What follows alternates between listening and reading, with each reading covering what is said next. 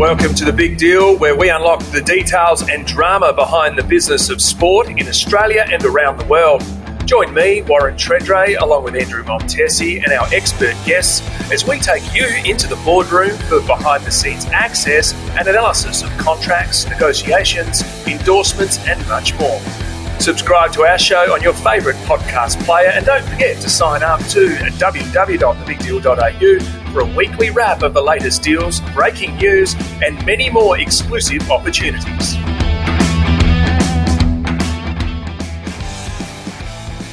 Hello everyone and welcome back to another episode of The Big Deal. We are back after 2 weeks. I'm Jack Hudson and joining me as always is AFL legend Warren Tredrea. Tredders, how are you, mate? Hardo, how you going, mate? Yeah, a bit better. Obviously, it was my fault they were off for a week, but...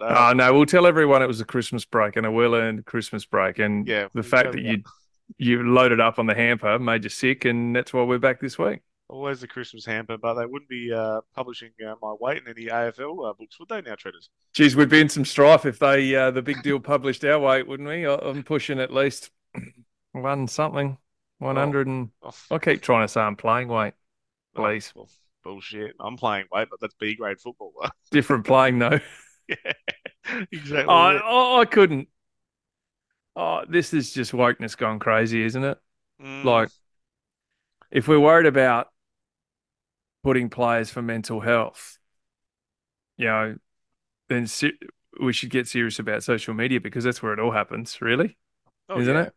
And, I often heard a lot of current players whinging about the pressures of social media, but they're the first to be on social media. So I get it. I get what the league's trying to do here. But if you think how many people would buy, I call it the AFL Bible. As part of, registered media, the AFL sort of sends these out. Like these sorts of things that we've got. The footy record season guide. And that goes through weights, games played, history of, players who have done really well at your club, certain trades that had happened back in 1986, the first national draft. I think it was maybe Martin Leslie, former Port Adelaide premiership champion, who was fit. Pick one, went to Brisbane many years ago. So it's great from a Bible perspective. The footy Bible, they call it, in terms of records. And that's great. But what we think that now the old Warren Tredrea or whoever could be 194 centimetres and now what? Oh, no, we're not going to reveal his weight because people make judgment.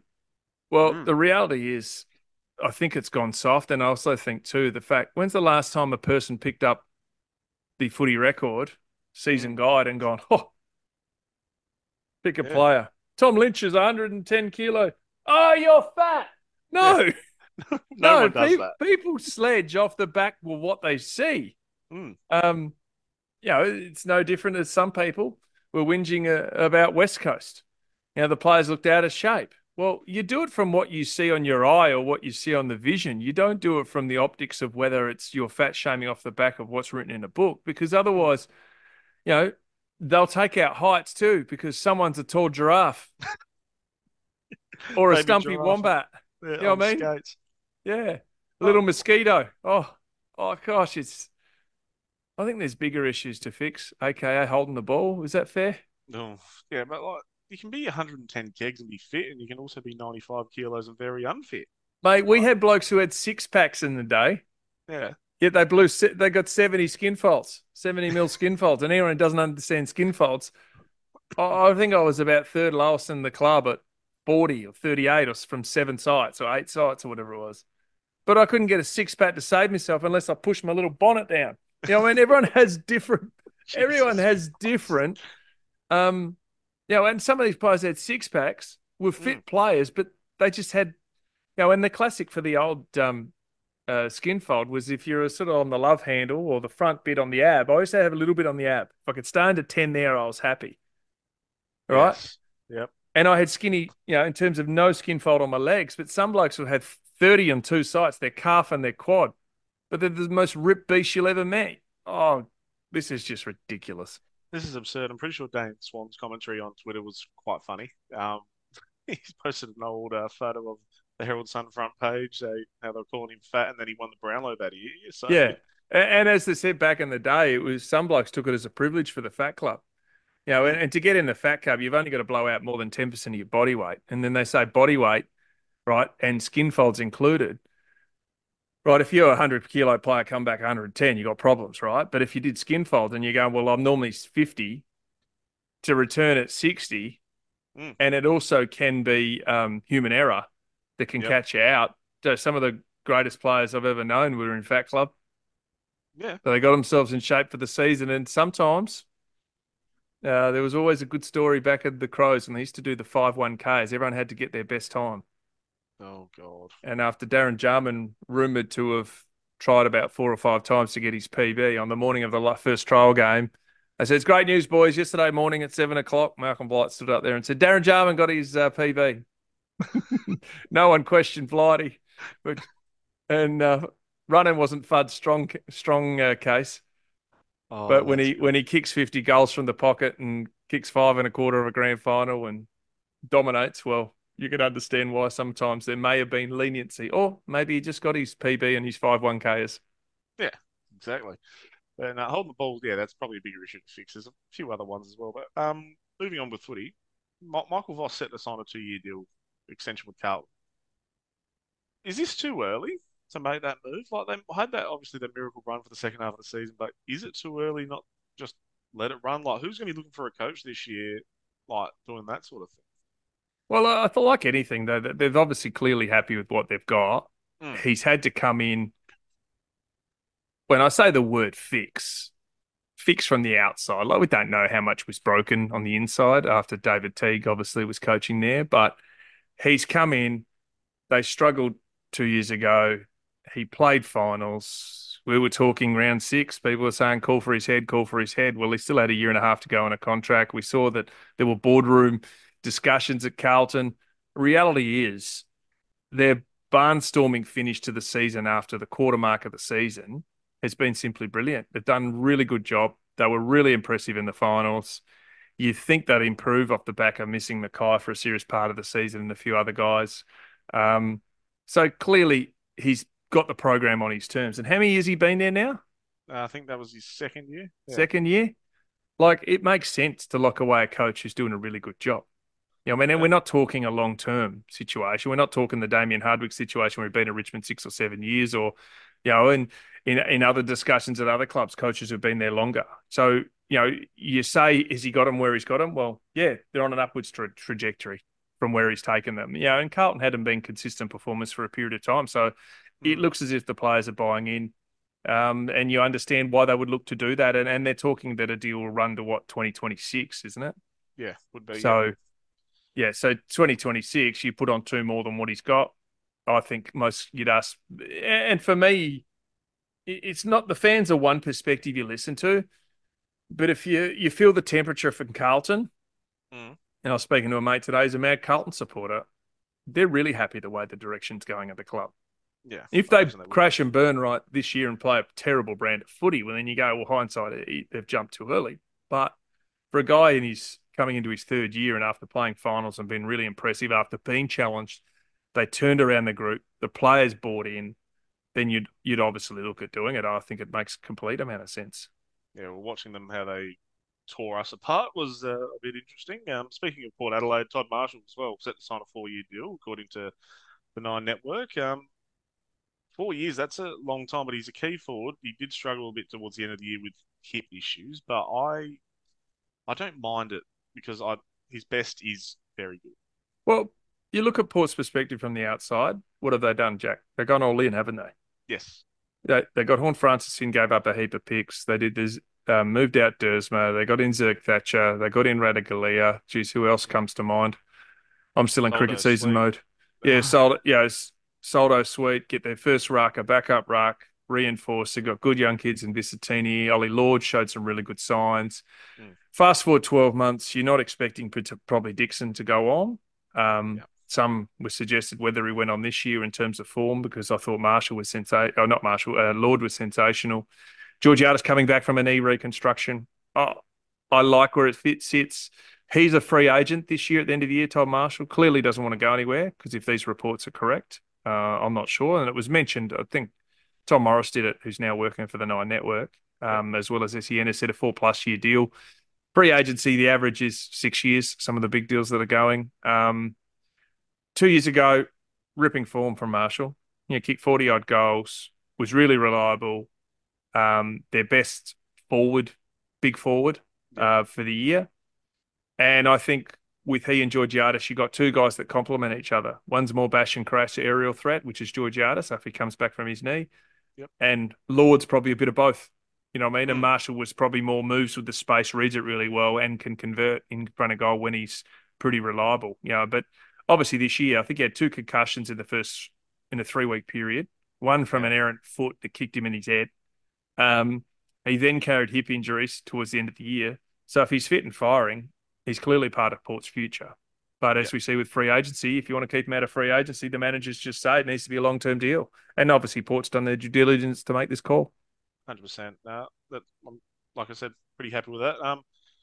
Go over to Melbourne. What is going on at this football club, Treaders? Like, obviously, Joel Smith, he's facing a minimum 2-year suspension. He's set to fight the ruling, reportedly found guilty of taking cocaine before a match against Hawthorn round 23.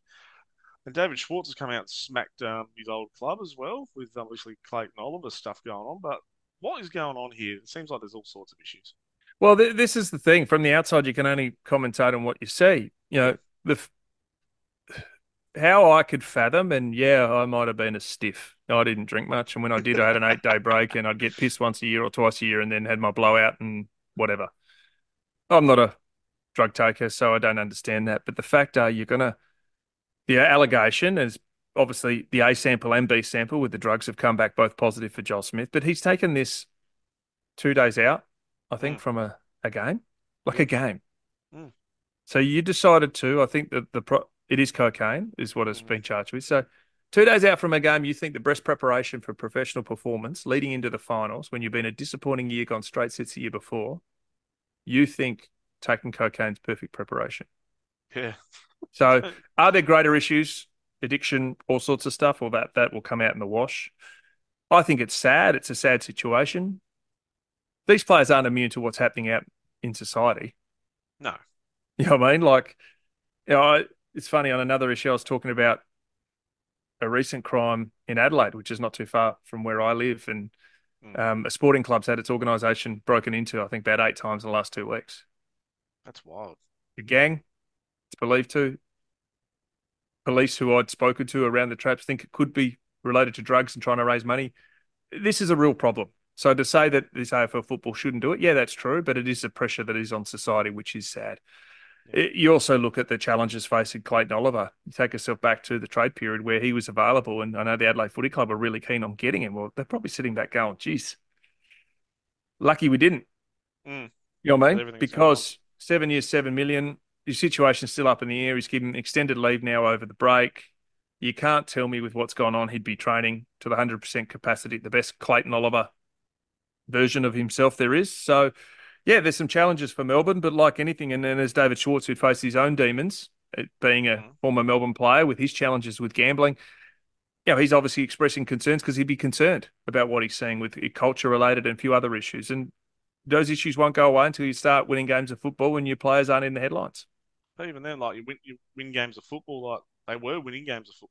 Like these guys have been good for years. Like, will that make this issue go away? Probably, but Jack, this is the classic. I caught up with some former Port Adelaide people who were heavyweights back in the day, and board members and coaches and assistant coaches and people around the traps in the last couple of weeks.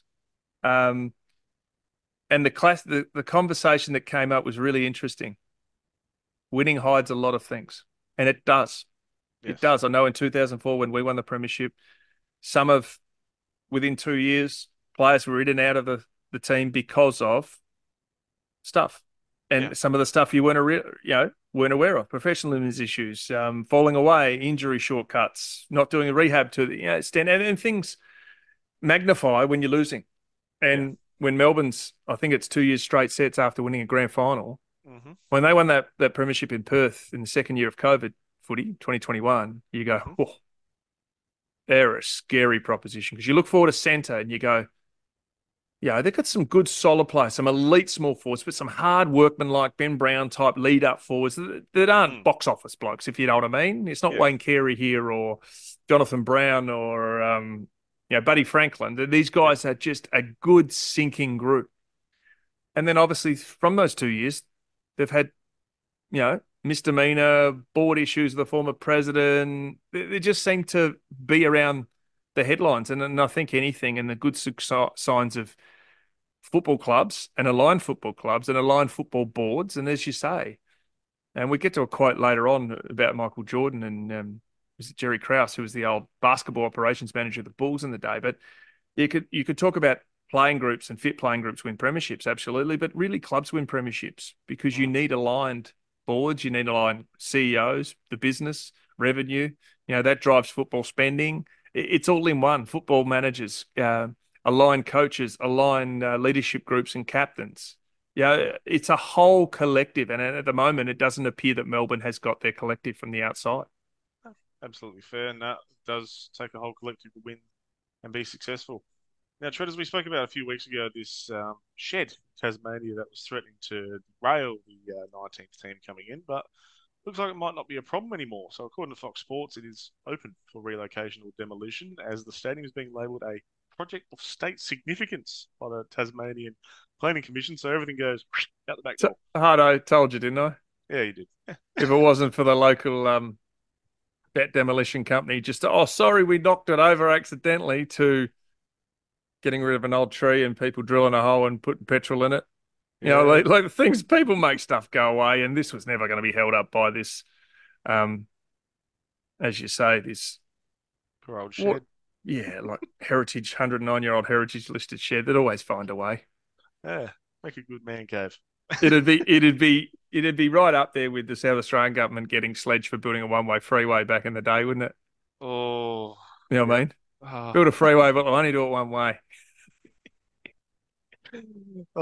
Some Victorians only to then run an election promise to go, you know what? We'll promise to build you another way as well. That's some big brain mentality, that is, isn't it? It's like, your freeway, we'll just do it in two parts. It's interesting, isn't it? And we talk about commercial branding, like the Aussie Opens going bunters at the moment. Bulgarian Grigor Dimitrov, his tournament started off to a tad of a bit of a bizarre start, wasn't it? Really, delayed game at John Cain Arena against a Hungarian veteran, Marton. How do I say this? I actually wrote it phonetically so I could understand it. You did that, Vukocevic. Yeah. Vukocevic. There you go. I spat it out eventually. And the reason why, because he was ordered to change his shirt before his first round match, before it could even start. So the issue is he had a number of sponsors' logos visible on his shirt, but the players, not restricted when it comes to, approved manufacturers or kits or sponsors, but they can only display up to 2 commercial logos for a certain size. So he was trying to do a little bit of a sneaky and do bigger sponsor logos on his T-shirt. Maybe just get a tattoo like the Mellow Ball and you'll sort it out that way. Yeah, well, that one's getting sorted out from a court situation, isn't it? What an absolute bizarre situation that one is as well. Speaking of bizarre situations, cricket just keeps having the weirdest stuff going at the moment. West Indies, so they're going to be fielding a largely inexperienced side at Adelaide Oval, with players prioritising the richer domestic cricket leagues elsewhere. So this is happening everywhere, Jack. Like we know the Test match here in Adelaide starts tomorrow, right? Yep. The West Indies have got 7 uncapped players versus the Aussies, right? The Aussies are just trying to work out whether Steve Smith wanted to move from batting forward to opening. Looks like he's dictated that one. That's our biggest issue. But they're going to be without their captain Jason Holder and all-rounder Kyle Mayers, for various reasons. Holder's keeping himself fresh for the T20 World Cup. And wow. Mayers is going, well, I'm actually playing in the South African T20 league. Yeah. So Andrew Coley, who's the coach, has done an interview with News Corp, and he said his concerns over the longevity of the red ball cricket, Test match cricket, believes they'll need to change the format from 5 days to 4 days to make it more attractive. And he said, and when I take it more attractive, make it more attractive to players who are playing white ball cricket. But at the end of the day, the only money white ball cricket's creating is cash. Yeah. You can't tell it's any more enjoyable for the players. You want to make a Test century, right, when things are against it, or do you want to make a 50 at white ball cricket? Like, give me a spell. Like, this is all off the back of money. I think it's a genuine discussion to go, hey, do we actually go from 5 days down to 4 days? Because his point was, the coach, is that most don't last 5 days anyway. Yes. And that's a fair point. The 5 days would probably only be a situation where if you go, hey, you could exercise it for a fifth day. So, Mm. Ashes barely went 5 days because obviously you were making 280 and that's a good score. Whereas the Aussie summer, when India comes out, well, you go, well, some are making 500 and 600 per innings. So I think that's a legitimate opportunity to do. But still, I think you need almost a moratorium across all professional cricket, starting with the ICC to say, hey, we're going to have all these T20 leagues. We're going to give you rich. But if you don't put yourself up for national selection, you should Mm. not be eligible to chase the cash when there is a conflicting situation. And when I say that, hey, if you are these guys, but how can it be that your captain, well, former captain is Jason Holder, goes, you know what? If he's retired from Test cricket, cool. Mm. But if you still want to have a bet each way, no, I don't think you need to be in that situation. And I just think deep down, you've got to prioritise for long-term cricket. But that could end up in a spree of players retiring from Test cricket, just going because they're going to chase the money and play a quicker format. Yeah, but I But still think deep down, and maybe I'm just a bit blinkers with this. I'm a cricket traditionalist. I love Test cricket. Don't worry, I went to the last two Big Bash games for the Strikers and absolutely loved it. And family came along. My wife, who hates cricket, will go. Not hates cricket, but just not really interested in it. We'll mm, go along and watch because it's a bit more entertaining. mm. I have warned her if we go to the Test over the next 3-4 days, it ain't going to be the same fireworks. You're not going to be wearing blue, and you're going to be watching a red ball and watching the same blokes bowl more often than not for 90 overs Yeah, played has she during the heat bought of it? the day, Yeah, which will good be luck with that. interesting. But I think like your point with like obviously the Test century and all that, but you look at the soccer world, like it's all money now. Like players are giving up playing Champions League football to go play in Saudi Arabia, and now some are wanting to come back. Yeah, Jordan Henderson, Yep. but So Former Liverpool captain. But then that too then is a classic, isn't it? Because now the next guy who wants to cash in and get his $30 million, what's he on, £700,000 a week? yeah, something stupid. He was on £170,000 at Liverpool. So he now has gone to Saudi Arabia, gone with Steven Gerrard, who's his coach, and now he wants out after 6 months. Yeah. Money ain't everything. So that's a classic example of what works and doesn't work. Mm. All right. You don't see Mbappe. We'll get to him soon on some Hmm. interesting stuff about his contract. But Mbappe is arguably the best young player in the world, with a couple other absolute superstars. But many guys won a World Cup inside the age of 22 years of age or whatever it was. He's not rushing out the door to, because Paris Saint-Germain tried to sell him there. He goes, oh, I'm not going there. Mm. You know what I mean? Like, they do their homework. It depends what really drives you. Do you want to win titles and Yeah. play in the best league in the world and get played unbelievably well? But before the Saudis come in, everyone would give their left arm to go and play at the big teams in Spain or in the English Premier League. Yep. Now that Saudis are offering more money, does that make it any different? Does it Mm. compromise you more? Yeah. There's also I the think element it of just some guys with highlights the what people are doing for a living, and no one can stop anyone for trying to make the best financial, windfall, because you only got a short career. And I'll never stand in front of someone going, hey, go and take the riches elsewhere. Well, you're entitled to do that. mm. But understand what you're heading to. Jordan Henderson is playing in front of 6,000 people as Yeah. opposed to 50,000 and Liverpool fans singing Never Walk Alone every home game. Yep. Got to be worth something. World of change, isn't it? Now politics are still hitting the world of cricket treaders. The South African cricket, they've stripped their under-19s captain David Teager, which is not the ex-Carlton coach, of his leadership title after the Jewish cricketer publicly honoured Israeli soldiers. So, for his best interests, they relieved him of the captaincy. They're citing that there could be fear of violence and all that, but he's still part of the squad. So, Yeah, if well, it's I in his guess you best can't. interest, Yeah, well, you can't stop someone from playing, but what they're trying to do is take away those media opportunities to get involved in politics. And I mm, get free speech. I'm a big believer in people have their own choices in life and make those own decisions. I can also understand that the people who he is representing don't want them to brought themselves into disrepute. But if you look at the world of cricket, it's largely hypocritical with the way things are mm, going, because all of a sudden they whack him for saying um, a Jewish cricketer publicly honoured Israeli soldiers, right? yeah, You've then got other instances where the ICC supported Black Lives Matter, hmm right? whether you believe it or not. But I think you've got to be largely impartial to all this sort of stuff. But then we're in a situation where back home, Usman Khawaja, who came out and effectively said that all lives matter, Mm-hmm. right? So any death is one death too many. And he was talking about, um, what do you call it? Is it a war on the Gaza Mm. Strip? You know what I mean? Israeli-Palestine conflict, that is. And he wanted to wear a black armband in the Perth test, but was stopped. And then he actually wanted to put a dove with an olive branch on his bat, and that was stopped. But then he was permitted to do it by Cricket Australia in the T20 match Mm. when he played for Brisbane. Yep.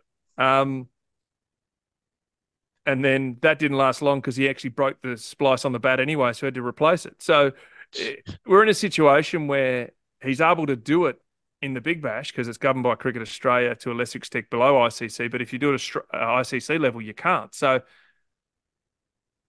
clearly they need to find the happy medium because it doesn't stop professional sport getting involved in politics. They've done it consistently. We've seen Mm. it with The Voice. We've seen it with all other bits and pieces, whether it's right or wrong.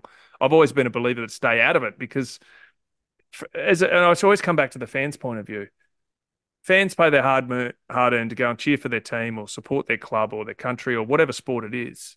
Mm. They don't want to be bamboozled with all the latest paraphernalia and political agenda that a party, if they can survive more than 3 years, is going to push out. You know what I mean? I don't know. It just doesn't sit easy with me, any of this stuff.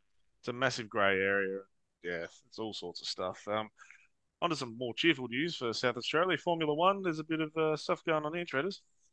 Yeah, this is Tiffany Cromwell, who's a South Australian born and based cyclist, obviously based in Yep, Europe now, rides on the world stage, yep. professional cyclist. Her partner is Formula One star Valtteri Bottas. Mm, Um, I followed him, Hutto, for a long period of time on Instagram. I think he's yeah, a bloody entertaining unit. It spiked my interest when they did Drive to Survive Series 1. He was yep. at Mercedes with Lewis Hamilton. He was performing really, really well. One of those series was about whether he survived. And in the end, he was moved out for George Russell to come in. He is an entertaining unit. He recorded Mm. something recently, took me back to my childhood. He was on Californian beach surfing, and then he did the Baywatch style in VB budgie smugglers, jocks, Oh, wow. doing the dance. You know, Oh, my some Lord. people play the audio. We should drop it in. Have a listen to this. Some people need to have somebody when the edge of surrender's inside. Don't you worry. Absolute classic he is. He's Oh, a my real entertainer. So what I thought was amazing is there's been a private jet flying around Adelaide a fair bit. And I've noticed, God. he's back in South Australia. Oh, he's riding his bike because he is a massive cyclist, obviously, like his partner, Tiffany. Mm, So little did I realise very, very quickly, it came to the realisation that the South Australian Touring Commission has effectively paid him to head around the state and promote, obviously, the Tour Down Under, the dirt track racing that goes on with that. They're saying it was a secret fee to promote the state on social media. He's been in the Adelaide Hills watching two kangaroos punch each other up. He's written Australia. He was made out he was kissing a llama that was hanging over the fence or an alpaca in the hills, riding his bike. It was at Seal Bay on Kangaroo Island. Yes. He was at the new Southern Ocean Lodge. Obviously, the last one sadly was burnt down with a massive bushfires a few years ago, pre-COVID, over at Kangaroo Island. So he's been in the Adelaide Hills, Kangaroo Island. He promotes absolutely everything. He's got his own gin label that he's pushing. I think it's a really smart way of getting to it because as I Marketing sit there machine. and look at his Instagram, he's done 2,772 posts. He's got 4 million followers. He's following 615 people. He's gone down to the Flurio on a helicopter. He's obviously dyed his hair totally blonde, and he's done a white mullet, and Oh, he's actually shown Jesus. Bogan Aussie. He's an absolute classic. He starts out with his normal hair, and he comes out with a full blonde mullet because he's in That's Australia. outrageous. His content's amazing. He's tried to surf. He's done all sorts of stuff. And this is a guy that based himself in Monaco for the vast majority of the year. Mm. But in terms of his stories and his ability to create content, I'm showing you little bits and pieces now. all the down south Fleurieu coast in a helicopter. He is over the wine regions down south. I think it's a wonderful piece of business. And when he does, he lands in helicopters. He has 5-course dinners and guest speaking gigs, drinking wine, eating food. It's the Rattle Gravel. So it's the Adelaide Gravel riding festival. So obviously to do with the Tour Down Under and all those bits and pieces. But yeah, Seal Bay, Southern Ocean Lodge, kangaroos. Even took a photo of the world-renowned Moles Balls in South Australia. So in terms of money well spent, I'm not sure what they're paying him. He's back here anyway because he's partners competing in the racing. Now, this is going to be the weirdest segue of all time. We're going to start talking about Premier League sanctions now. Because we've obviously really coordinated this well. Nottingham Forest and Everton overnight, it's come out that facing points deductions, well, Everton facing further points deductions after financial fair play. So, yeah, not looking good for those as an two. Arsenal fan, that would be the end of it for Everton. They've had a crack, haven't they? Well, it's weird for Everton because they were still appealing the last one. Yeah, but this one's coming out. The 10-point deduction is potentially drop zone stuff, but their form has been good, pretty solid. But this is what I do ask as an Arsenal fan: Manchester City's situation is still up in the air. They've only got 115 charges pending. Can we get an answer on that one? Yeah, it would have been nice. Fair chance it'll go to appeal. It would have been nice last season when we were top of the league. But yeah, 115 charges pending. I imagine nothing's happened because I imagine if they're all guilty, something more serious might happen where they might be relegated down the football divisions to like League Two. Yeah, and I did see recently that Deco, who's now the football boss at Barca. Yeah, at Barca, has pretty much said they've got no money to spend. So yeah, they're caught up in financial fair play and obviously other financial issues chasing them. So not great. But still on the soccer world, Sam Kerr reportedly extended her contract with Chelsea in the Women's Super League, which is great news. Obviously, is it Ata Football who's reported that? She said they said she's signed till 2025. She was out of contract into this current season, obviously ruptured her ACL. So it's probably going to be about a 9-month rehab. We'll miss the Olympics, which is sad for Australia because she's an absolute superstar. And as we saw with the Women's World Cup, geez, she nearly got us over the line. It was unbelievable how that works. But yeah, for Chelsea, 128 occasions and scoring 99 times. She is an absolute superstar. Genuine gun. And yeah, we spoke about Kylian Mbappe before. He's out of contract in 6 months, so clubs can approach him on a pre-contract. So offer him whatever they want, and he can sign ahead of the new season. So he's obviously been linked to Real Madrid a number of times, but it's looking likely he could stay put. But yeah, well, a bit of a breakdown, Treaders. Yeah, well, it's hard here because Liverpool's been mentioned too. He's always been a bit of a Liverpool fan. As a Gunners fan, I remember when Arsene Wenger tried to get him when he was leaving Monaco. And they were very, very confident at one stage thinking it was going to happen because obviously he grew up following great French players of Pires and Wiltord and Henry and Vieira, who played at Arsenal at the time. But as much as I'm dreaming, I don't think he'll be coming to the Gunners. But if we look at what happened with La Liga team, they tried to sell him at the start of the year, Paris Saint-Germain, so as we said before. It didn't work out that way to the Saudis. He didn't want to go. He's too young to do that. They thought, we'll do a 6-month deal, pay him 200 million, get him out, get a fee for him, and then he can go and do what he wants to do for the last part of his contract. Didn't happen.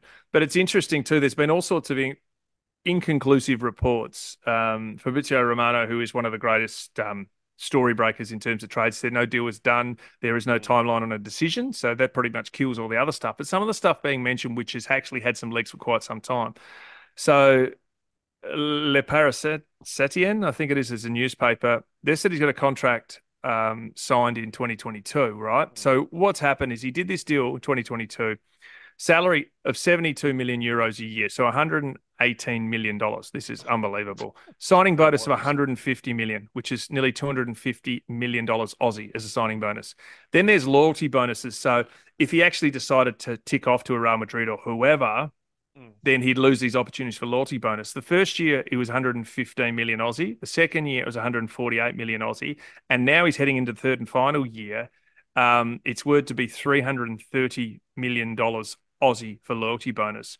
there's word around too to suggest that if he does leave on a Bosman free transfer, which means once his contract's up at the end of June, then he can leave for nothing, is that he might forego those loyalty bonuses. Because remember at the start of the season, he was cast to the twos. He was sent to train with the reserves because they were like, well, no, you are not committed to us. So this is going to be really interesting to see how it takes. I can't see why he wouldn't go to Real Madrid. You look at their team, Victor Jr., Bellingham and him. Gosh, it'd be bloody scary. Yeah, that'd be a frightening team. Vinny scored a hat-trick against Barcelona in El Clasico over the weekend, and a 4-1 win, and let the Barca bench know about it, which was pretty funny. Yeah, gave him a good old mouthing too. But yeah, this is the bit too that Mbappe faces that interesting challenge. Financial fair play is everywhere, right? The reason why Paris Saint-Germain are disappointed but not totally shattered, because that frees up 200 million effectively per payments and bonuses per year that are going to shop on anyone. But only probably 3 or 4 clubs could afford him. Barcelona previous years, before their financial fair play and financial issues, would, but not now. Real Madrid, could. Manchester City could. United probably could, but they're not even in Champions League contention really at this stage. Arsenal, could, but you're going to blow your wage structure. Would you want to go there? No. Liverpool, well, they could, but there's only not many options. Chelsea could, but Chelsea seems to be a team that is all over the joint at the moment. So Chelsea probably won't be in the market for it with financial fair play. I think well, and that's the thing is that's my point. The more when he comes, that comes with the issue of balancing the books for financial fair play. Yep. And if Everton get pinged from spending too much on a stadium and costs for building and revenues not coming in and all that, well, the big teams, if you go and sign Mbappe, are going to bite you pretty quickly. Yeah, and they probably make a fair bunch back in merch. How's the opposite end of the scale, though? Hajduk Split in Croatia. Nikola Kalinic, he's a striker. He's played there a few times. He signed a €1 salary, and so he's 36. He's played Blackburn, Milan, Atletico Madrid, Roma. So he's just going to enjoy it, I guess. Yeah, and I assume heavily bonus to say if he actually performs, he'll get looked after. But a €1 salary, how would you take that, Jack? Did you get it in one down payment, or would you get it split over 12 months? I wouldn't even know, eh? Just pay me a soft serve or something like that. I'd take 10 cents a month for 10 months. That's a cheap deal. But yeah, no, I think David Beckham's contract at PSG, all his salary went to charity, I think as well. So it was his last club. He didn't get paid for his stint in PSG, so yeah, it's crazy how it all works. Yeah. We move on to basketball. This is one of the most disgraceful stories. I just think it's crazy, isn't it? The Chicago Bulls go to honor their and then 6-time champions. Right? Yeah. 2 biggest names are Pippen and Jordan. Mm-hmm. They're not there. Pippen doesn't even record a message. Rodman's not there because he couldn't get in because of weather. All right? Yeah, and he was shattered not to be there. Looked genuine, his message. Jordan's message looked genuine, but you go, geez, if they're going to do that, surely you'd get him there. Obviously, the Jordan and Pippen spite is, and their relationship is obviously not great because I think there's a couple of things. Jordan's son's now marrying Pippen's ex-wife. On another note, it was off the back of The Last Dance where he didn't feel like he was portrayed well enough. But yeah, the big story, as you're talking about, is the late Chicago Bulls general manager and Jerry Krause, who was honoured as one of the 13 members of the inaugural class of the Bulls Ring of Honor and Ring of Guards Honor. He's been recognised as obviously the architect of the 6 championship team. This is the guy that did the long-term deal with Scottie Pippen. Scottie went through the roof and didn't get paid what he wanted, but it provided Pippen and his family security because that's what he chose to do at the time. Made some tough decisions. He brought in Rodman. He brought in Kukoc, all these different types of players in this time. This is the interesting thing because his wife was there. And when his name was read out, he was heavily booed by the crowd. Yes. And a lot of this comes back to the Jordan documentary.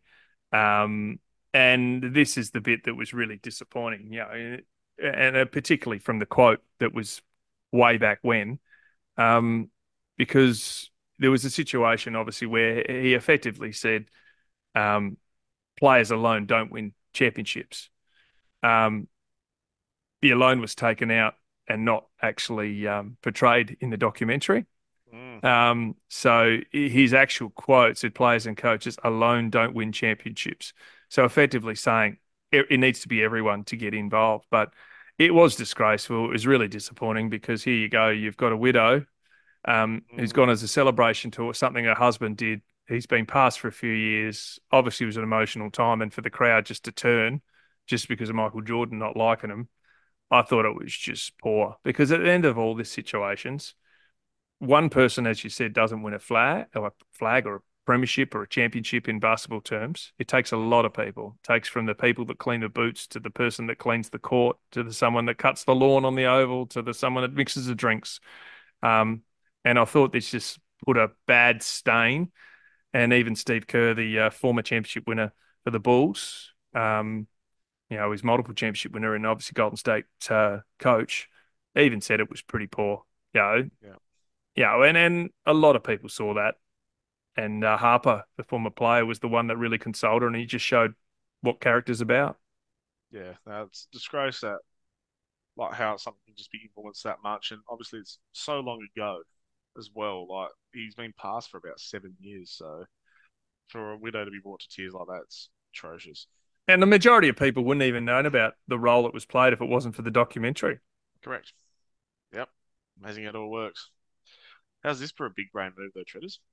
The Miami Heat waited until Eric Spoelstra's, I hope I've got that correct, his divorce was finalised before giving him his record-breaking $120 million contract. I couldn't believe this when I saw this story. He's been the long-time championship, won 2 championships, I think, with when LeBron and Dwayne Wade were there and Chris Bosh back in the day, the Miami Heat. He's been there a number of years, gone through a divorce, and they announced his record-breaking, what was it, a year, $120 million contract. Yep. Extension. He's the second highest paid coach in the history of NBA behind Popovich. Yep. I think Popovich is on $15 million a year. Yeah, he's the most that's ever been given to a US, coach that is. Yeah. And this is about 12 million a year US, I think it is. It works out to being. So, yeah, I suspect that his now ex-wife would have done pretty well out of the settlement, but it does look pretty cheeky as if they're trying to hide a $120 million contract from a divorce proceedings. Just driving off from the courthouse with you do need to get onto the post too and see some of the comments. God, Peter, what brutal. Just the middle finger salute on the way out. Yeah. Now, I love the Dallas Mavericks. Honestly, I love Mark Cuban, what he does. He told the Mavericks employees that the team will pay out bonuses of more than $35 million following his sale of the majority stake in the franchise, according to ESPN. How crazy is this? This is unbelievable because he bought the Mavs in 2000 for $285 million. Yeah. If anyone thought there's no money in sports ownership, it's all a big black hole in terms of money pit where you burn your money. Well, he's done a right, Cuba, because he sold his majority stake. He still retains 27% in the franchise and he remains in charge of all basketball operations. So he's in charge of recruiting, hiring, firing, player rosters, acting like the owner, even though he's only a 27% owner, not 100% owner. The new owners, this is according to Tim McMahon from ESPN, has effectively said that the Mavs organisation with the new owners are effectively saying, as you said, $35 million to all the workers to split up. Imagine that for Christmas. That wouldn't be bad. Or Happy New Year or happy sale period, because obviously the Mavs are now owned by the CEO of the Las Vegas Sands and his wife, Sylvia, Sivian. And yeah, it's unbelievable, isn't it? So he hands over the rights to the major ownership and still controls all the stake and then lines the pocket of all his workers. I think they'll be pretty loyal to him. Yeah, I don't think they'll be going anywhere. I wouldn't be going anywhere. Imagine if you resigned the day before. You spew. You absolutely spew. Now, Nike, you're the golf expert, Treaders. What's going on? So what's going on with LIV and Nike?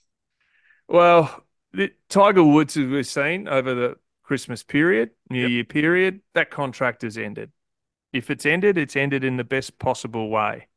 There was a statement released throughout the course of our partnership. We witnessed, along with the rest of the world, how Tiger not only redefined the sport of golf, but broke barriers all over the sport. We watched him set records, challenge conventional thinking, and inspire generations of people around the globe. And we're grateful to be a part of it. And we wish him all of the best in the future.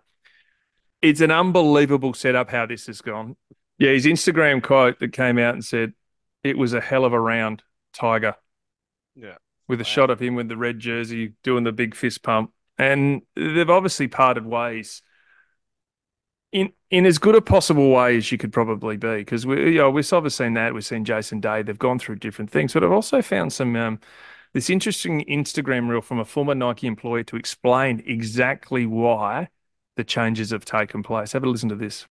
Why would Nike let Tiger Woods and Nike Golf go by the wayside? I'll answer that in 3 Ps based on my 10 years at brand marketing at Nike. The first is priority, the second is public relations, and the third is the parceling of the business. First up, priority. Nike's foundation is in running, and they are getting their butts kicked in running right now by brands like Hoka and On Running. So they have to get back to their core DNA, which requires them to sharpen their focus. Golf lost money for them every year, and Tiger was a great brand opportunity when he was kicking down the door and breaking barriers. But the second element is public relations. When he hit the fire hydrant and then the Me Too era hit, he just got to be a riskier partnership for a brand that's trying to elevate women's empowerment. And third, the parceling of the business. For Jordan Brand, they've always been stuck in basketball and really stuck in retro. The opportunity to expand into golf is a great business opportunity to parcel out and diversify their business, whereas for Nike, they need to sharpen down and focus on the big growth drivers for them, like running and basketball. So that's why they're letting Nike Golf go, and Tiger, we all hate it and it sucks, but they got to focus. It's interesting, isn't it, Jack? It talks about obviously how the focus has obviously turned to athletics. Things have dropped off. Basketball, you talk about golf, they're not making their clubs anymore. And then you can also do I've seen breakdowns too of the different situations of how things work and what's been said. And, if you look at, comparisons in the past against Jordan versus Tiger Woods, and one's a brand and one was outspoken, one was daring, one was quieter. One's in streetwear, one's not, obviously golf not. So they talk about where their priorities land and where it goes. And it's an interesting onlook because, as you said before, and you said explain what's happening, it now appears that Nike may be potentially making the jump to LIV Golf. Right. In a post on X, Twitter, Smash GC, the LIV team said smashing into 2024 with a pair of Nike Dunks, because in LIV Golf, they generally wear sort of streetwear shoes. Some of them, as opposed to the conventional golf shoe. I know Brooks Koepka does, who's a Nike person. Obviously, he's involved with LIV and Smash.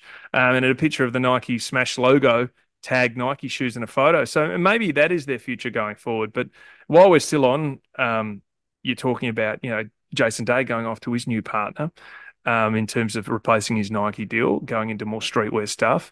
Aussie young gun Minwoo Lee has signed a clothing deal with Lululemon. And we know Lululemon's in the yoga space and the fitness space, taking up the sort of Nike Pro stuff. This is the first deal of its type that Lululemon has made with men's PGA Tour Pro. We know Minwoo Lee's a young Aussie superstar. Yes. He has got flamboyance written all over him. He's charismatic. He takes the game on. He's young. He has huge upside potential. His social media following's big, all that sort of stuff. So, so you talk about early 2024 and what the world golfing commercial/sponsorship space looks like. It's bringing in people who we haven't seen before into the game. Yeah, for Lululemon, who's known as women's tights and yoga pants, is now bringing in one of the young superstars, and even some of the branding too. Normally the Lululemon and the branding, even as we've seen with Nike in the past, they do a black T-shirt with a black swoosh, and you'd hardly see the swoosh. We know from our evidence in golf is they'd always have then a white or a red swoosh or a contrasting style, so you can see it. So the same thing's for Lululemon. A lot of their branding is black on black, red on red, pink on pink, white on white. All of a sudden now you're seeing contrasting logos and extra logos. So not only on the pec, the sleeve, also on the back of the neck. So that is now gearing themselves into a different market, because when has a golfer ever thought to wear sweatpants? Yeah. You know what I mean? When have they ever thought to go, hey, they're not going to wear roll out the yoga mat and start doing Pilates or doing any downward dogs Well, all of a sudden now they're opening themselves up to a whole new market. And if anyone who's worn the Lululemon clothing, I have, bloody comfortable stuff. Yeah, it would be. No, makes sense. Absolutely. So all of makes a sense. sudden Nike pull out on Tiger. Jason Dye's deal expires. They may go off to LIV. And now we're seeing the Minwoo Lees of the world sign off to Lululemon. Who's next? King G's coming back to golf. Hard Jacker. Remember that? We're going to have some weird stuff happen this Rossi, year, aren't we? sponsored by Rossi Boots. No, Blundstones. Just jeans or something like that. Remember the ad with Plugger? Swing and hit and Warnie sconned him with an iron or something? Oh, what a time. A simpler The business time. world, it's just going, well, probably it's like the real world in itself right now. There's some weird shit going on. Some weird shit's going down, and this is exactly the same in the marketing space. Yep, and now we head to Stamford Bridge for our weird bit at the end, because Todd Bowley, when he's taken over, shit's been weird. Chelsea have signed everyone, anyone, and they're still pretty bloody terrible. Selling them, and when they don't work, they sell them to the Saudis. Yeah, just straight out the back door. But during their win over Fulham, because as much as everyone's beaten Chelsea at the moment, Fulham still can't win at Stamford Bridge. They haven't won there since the 70s, I think, so got that. A group of men in jackets was standing up at various points in what was later revealed a publicity stunt for the film Argyle. It's produced by one of Bowley's companies. So on more than one occasion, they were pretending to brush their teeth. And they're in the stands at Stamford Bridge watching this game. They're pretending to brush their teeth, and then the home fans were chanting at them to sit down. So promotion's going a weird way, and I don't know why the hell they thought that was a good idea. Oh, I don't know what this film's about, but I don't know why that needs to happen. it makes no sense. I was about a secret agent named Argyle who's on a mission to unravel a global spy syndicate. Why Don't they say there's no such thing as bad publicity? Well, There isn't. But there's some stupid publicity too that really doesn't work.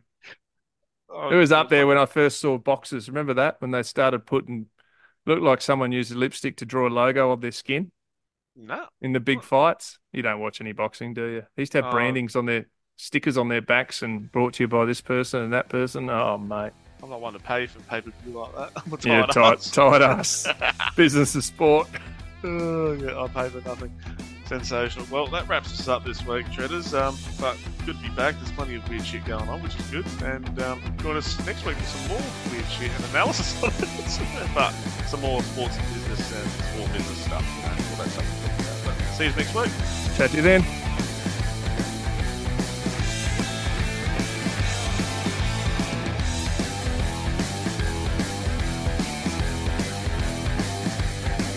Thanks for tuning in to this episode of The Big Deal. Before you go, don't forget to join our community by subscribing for free at www.thebigdeal.au and get a weekly email bringing together the hottest sports deals, breaking sports biz news, as it happens, and much more. Join me at www.thebigdeal.au.